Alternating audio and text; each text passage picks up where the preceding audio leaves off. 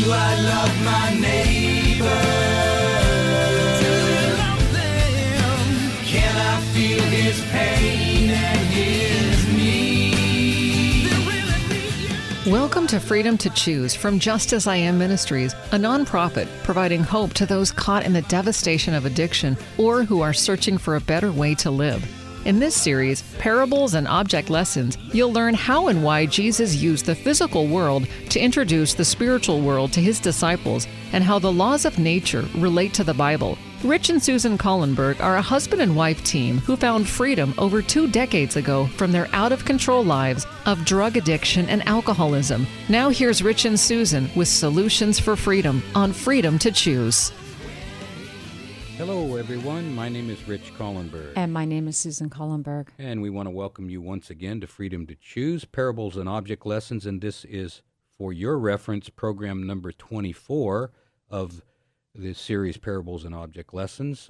You can go to our website, www.justasiamministries.com, and find many resources there. And you will find this program there, too. Parables and Object Lessons, program number 24. Susan, would you open up with a word of prayer, please? Yes. Our loving Father in heaven, we are grateful that you use stories to show us how you seek after us, to bring us back to restoration, to bring us back to at one moment with you. And we're grateful for all that you do. And may this program be a blessing to those listening, and that your word will continue to ring out about you're waiting and you're knocking at the door of our hearts, and you're want us to invite you in. So we thank you, and it's in the precious name of Jesus that we ask these things. Amen. Amen. You know, sometimes I like to break your prayers apart, and when you said at one ment. Mm-hmm. What did you mean by at one ment? What is that word, at one ment? Well, I think it's actually a combination of things, right? So Yeah. A lot of people will say atonement, but at one ment is really coming to be at one with somebody. Which is what the word originally meant in the 1500s. Right. It's a made-up word. So if you do something wrong... If I do something, because you're never going to do anything wrong, but if I do something right, wrong... then, and we're, at odds... Then what is going to bring us at one ment is I'm going to need to apologize. Absolutely. Right. And so to come back together, to restore that relationship, to be at one with each other, to come back and be on that same path that we've traveled on. So Jesus desires nothing more than for us to come back to him and to be reconciled to him and to travel down that path that he had desired for us. Originally, get us back at one, because we're not one with God now. We're his enemy. We've become his enemies, but when we get reborn, we become his friends again, and we reunite at one ment. Right. And what's interesting is we're going to go through. I'm going to read the beginning of the parable of go into the highways and the hedges, about the master that invites people to the feast. And when we go to the prison, because we identify with their condition, the prisoner's condition. We identify what it's like to have gone astray and to be not a part of not a part of God's plan, but to be estrayed from him, to be unreconciled to him. And that's the message that we bring in there, is that God wants to reconcile with us. And it's really easy to see, because when we get locked up, or we're going to court, or we're being arrested for the things that are against the law. Mm-hmm. But I think so many times as we clean up our act and we become Christians, so we're not committing those outward acts that people can see, or that you can get in trouble with the civil authorities, but there's acts that we commit with inside of our personalities and our minds and our characters that really cause us to not be reconciled to God. It may even do more damage. Because it put us under the illusion that we have a good relationship with God, when we may be doing those things that are damaging that relationship on a daily basis. Right. We may be further away from God than anybody that's locked in prison. You never know. And I know we had been talking about our our testimony last week when we had gone to the prison, and talking about how we had been. The thing has left you? Yes, it's left me. But we were giving our testimony and seeing how we were, how we've been reconciled back to God.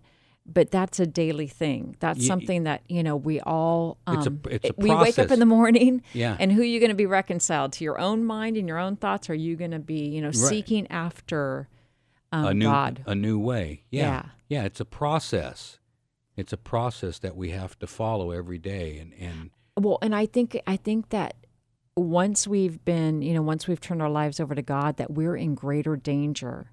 Once we have the house, once we have, a car and a little money in the bank account and things are, retirement or whatever, I think we are in much more danger. Yeah, you're comfy. All right. I was in much more danger today than I was, when I first gave my heart to the Lord. And because I had, you had nothing but Him. Exactly. Yeah. And now you got everything but Him. Right. And it was real. It was tangible. Yeah. It was He was walking me through life moment by moment. And so I just, so when we go through this, it kind of reminds me of that. So we're going through the parable in Luke 14, go into the highways and the hedges. And Jesus said there was once a man who was giving a great feast to which he invited many people.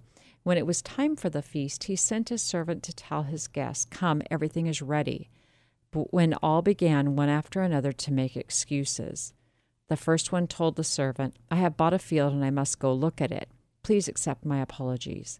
The other one said, "I have bought 5 pairs of oxen and am on my way to try them out. Please accept my apologies." Another one said, "I have just gotten married, and for that reason I cannot come." The servant went back and told all this to his master, and the master was furious, and he said to the servant, "Hurry out into the streets and alleys of the town and bring back the poor, the crippled, the blind, and the lame." Soon the servant said, "Your order has been carried out, sir, but there is room for more." So the master said to the servant, "Go out to the country roads and lanes and make people come in so that my house may be full. I tell you all that none of those who were invited will taste my dinner." Okay, so there's the metaphor, there's the parable. And so the question is, I know we looked at it last week, but before we get into it too deep, what did this mean in Jesus' day? In other words, what was the immediate reference? The religious leaders of that day had been called by God as teachers. They had the prophetic scrolls telling them about Jesus' coming. They were also given the symbolic service that foreshadowed Jesus. Everything in that service foreshadowed Jesus. It said something about him, but it was all a metaphor. It was all a parable. And had the priests and the people followed the call, they would have united with Jesus, John the Baptist and all those messengers in giving the gospel invitation to the world. Right. And when they refused the call, the host of the supper turned from them, from those who had shunned his invitation, and invited those who were poor and hungry and who would appreciate the offer. The publicans and the harlots, Jesus said, "Go into the kingdom of God before you." Matthew 21:31. However despicable we've become, we're never too low. We're never too insignificant for God to notice us and for God to love us. Even though people look down at the less fortunate, Jesus, He just wants us. He longs to have the careworn, the weary, the oppressed. All of us come to Him. Right. That's His business. Right. Jesus wants so much to give us the light and joy and peace that are found in Him, and you can't find that anywhere else. The most sinful people are truly the objects of His deep, earnest pity and love. And He sends His Holy Spirit to plead with all of us with tenderness, seeking to draw us to Himself. And I think if we understood that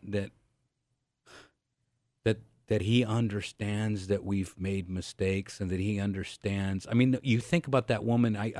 That woman thrown down in adultery, and how she is so afraid, and she's laying there, at church naked, waiting for stones to hit her, and Jesus somehow runs her accusers away, and doesn't pull their covers, doesn't ruin their reputations, protects their reputations and protects her reputation, and says, now where are your accusers? Well, neither do I condemn you. So it's interesting. So in other words, Jesus does no harm to the men, nor does he do harm to the woman that was caught in the sin and thrown down, because once again, his whole goal is for that at-one-ment. At-one-ment. Right. I mean, don't you think that wasn't an effort to get the Pharisees to come down at his feet just like the woman was?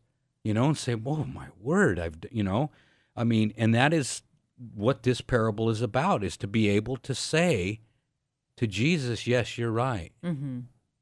Yes, you're right about me. I've got things that need some work, The servant who brought in the poor and the blind reported to the master, it's done as you commanded, and yet there's still room. And the Lord said to the servant, go out into the highways and the hedges and compel them to come in, that my house may be filled. And that's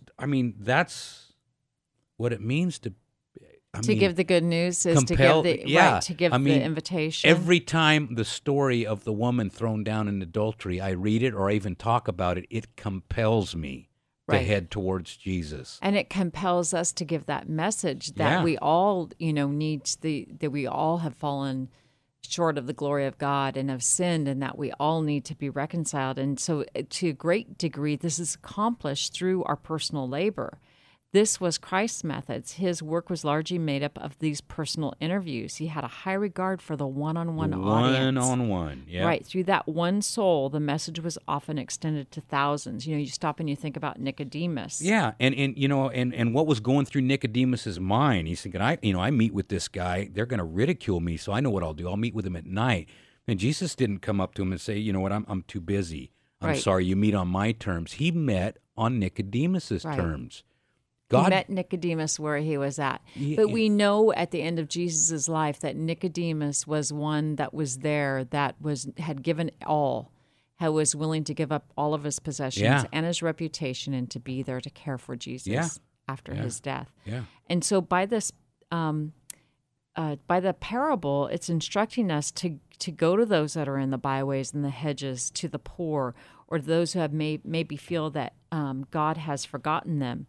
There's addicts, alcoholics, and people that are just plain sick, both in body and in soul, and they are seeking to find relief for their troubles. And the devil tempts them to seek relief in temporary ways and in pleasures that will lead to ruin and death. Yeah, there's things that work for a while. I mean, alcohol actually worked for me for a while.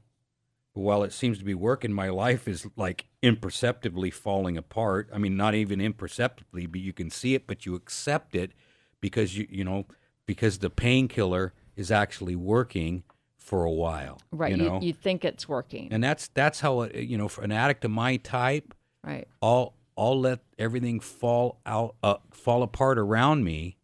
As long as I can be numb, I'll watch it. I'll watch it fall apart. Well, I think that in some ways, when we're seeking relief, we'll do it at any cost, and we can't see the obvious. So in the addict and the alcoholic and the gambler, and even in wealthy people, if there's wealthy people who just can't live within their own skin, so they just keep buying stuff because the next thing is going to make them happy. Right, the next thing, maybe the next new car, maybe the boat, maybe that'll bring the family together, a boat or whatever, the things we do. But there comes a time in my life when I no longer can put something or some drug between me and me. Right. Because I'm the problem. When I figure that out, I finally have to look at the problem. My problem is not a lack of a new guitar. Mm-hmm. My problem is not the lack of a new car. It's not the lack of a new lawnmower. It's not the lack of the newest blender, not the lack of a new suit. That's all outside stuff, and my problem is an inside job. I need to thirst for something other than things. Right, for someone, right? Other than that yeah, those things. I need that person that I can look eye to eye with and say, it's okay for you to come inside and tell me why I'm driven to do everything but you. Mm-hmm. The invitation from Jesus is really simple. It says, to everyone that thirsts, come ye to the waters, and he that has no money, come buy and eat. Come, buy wine and milk without money and without price. Hearken unto me, and eat that which is good, and let your soul delight itself in fatness. Incline your ear, and come unto me. Hear, and your soul shall live. That's Isaiah 55, 1-3. That's nice, yeah, because it's always been the same message. But how do we acquire a taste for something new? How do we acquire a taste for something that we're not used to? Well, simple but not easy. Do what Jesus did. As he went from place to place, what did he do? He comforted the suffering. He healed the sick. Our job? To tell of the love of the great physician who has power to restore. That's our job. Right.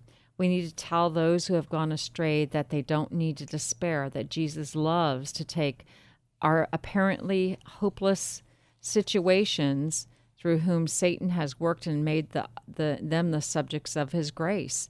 Tell them that there is healing and cleansing for every soul, that there is a place for them at the Lord's table, that he's waiting to welcome them, to welcome them home. Yeah. And I want to go back to what we talked about a little bit earlier about the command that says compel them to come in, because it doesn't mean that we should force people to receive the gospel. It actually means the opposite. That's compelling them to come in is more about the urgency of the message of love, really. The gospel never uses force to bring people to Jesus. It's a message that is, well, everyone that thirsteth, come ye to the waters, Isaiah 55, 1. The Spirit and the bride say, come, and whosoever will, let him take of the water of life freely. That's Revelation 22, 17. The power of God's love and grace compels us to come, and that's when we look at those stories of how Jesus treated people, right? How he treated the woman at the well, how he treated the woman that was thrown down in adultery, how he treated Nicodemus, how he treated Paul, right? Well, so he says, "This is who I am. This is what I have to offer you." And I want you to come. Mm-hmm. He's not going to say you have to come. No. He's saying, I'm here for you, and I always will be. But you must choose. Yeah, you read those stories, you can tell what he has to offer. Right, absolutely. If you want it or not. Right. And you want to be like that. Right. Is that appealing? Is it appealing to be able to, to be somebody who's kind to people? And that's not always easy. Right. So Jesus says, behold, I stand at the door and knock, and if any man hear my voice and open the door, I will come in to him, and I will sup with him, and he with me. That's Revelation 3:20. The love of Jesus is continually seeking the lost, saying, how can I give you up? That's Hosea 11:8. Although his love is sometimes driven back by a stubborn heart, he will return to plead with us with even more energy, saying, behold, I stand at the door and I knock. It's pretty clear. He's not pleading with God to let us in. He's pleading with us to let him in. How did we get things so twisted, where we have a picture of an angry God that needs to be bought off somehow? The Bible says God is not willing that any should perish. We make the choice. Why is he knocking at the door of our hearts? Because he's on the outside. Well, and I think that's where people kind of get a snag. They think that, if you don't do things God's way, he's going to get you and he's going to penalize you. Where did we get that from? We inherited that from Adam. Remember in the garden? Right. God is chasing after him, not to get him in trouble. Right. He's already in trouble, God's trying to get him out of trouble. Yeah, he broke trust with God. Right. God said there's an enemy at the tree. Don't listen to him. Mm-hmm. He's going to tell you lies. It's the knowledge of good and evil. I don't want you to know evil. I don't want you to know selfishness. Right. If you go over there and you break trust with me, it's going to damage our relationship. It's going to change your brain forever. And you're going to blame your wife and me forever. What happened? Right. Yeah, he's willing to die for her, and then 10 minutes later, he's narking on her and he's blaming God. Right. He's trying to protect himself. That's what we inherited from Adam, was this run from God, project our hatred for ourselves onto him, and all the while God is going, who told you you were naked? Right, and blame everybody and everything that comes in our path instead of being responsible for our own selves. Right, we've inherited that. And admitting where we've become wrong and asking for forgiveness and a changed heart. Yeah, and all we see in the Bible over and over again is God trying to get our attention. Right. And trying to, let me in, let me in, let me in. Please don't run from me. Let me in. And all we see in the Bible is people running from him. I mean, you can imagine that Paul actually thought he was running towards God before his conversion as Saul, when in actuality he was running away from God. Right. The most religious person arguably on the planet at the time, right, was Saul of Tarsus. From the outside. Right. The most but he had the wrong picture of God. It was, I'm going to force you my way, or I'm going to drag you and put you in prison. And then, of course, after his conversion, what was it? Let every man be fully persuaded in his own mind. He had changed. And now it's let the love of Christ compel you to come. Right. I'm not, chains and jail cells and the threat of crucifixion is not my game anymore. Right? But all the while, he thought he was close to God until his true conversion. See, we can get so crossed up and be following the wrong picture of God. Right. And just be just like Paul. And I think that that's truly what stops people that don't know about God from coming to God, because they're so afraid of him. Right. They're so afraid because of this hell picture that's been painted of him. Right. That he's out to get you. He's out to that get you. Cosmic cop in the sky keeping a clipboard of all the things you've done wrong. And I think, too, it's because we don't recognize it's only because of God that we're living and breathing. Yeah. He's the physician, and if he's got a clipboard, all it is a diagnosis, and he's saying, "Let me help you with this, and with let me your help disease, with your infection of fear. Right. Let me help you with that infection of fear, and then you won't act like this anymore, and then you won't incur guilt and shame, and we can be reconciled, because you'll be healthy. Right. Yeah. So now I wanted to talk about Zacchaeus before we close, because we got to close here real quick. I know. But Zacchaeus, this is the most important part, I think. When remember the story when Jesus is walking along and Zacchaeus is up in a tree, right? And then Jesus looks up at him and he says, "Zacchaeus, tonight I'm dining at your place." And you know what? I read that story and it kind of hit me between the eyes of why that was such a big story in the Bible. Zacchaeus was a nobody, right?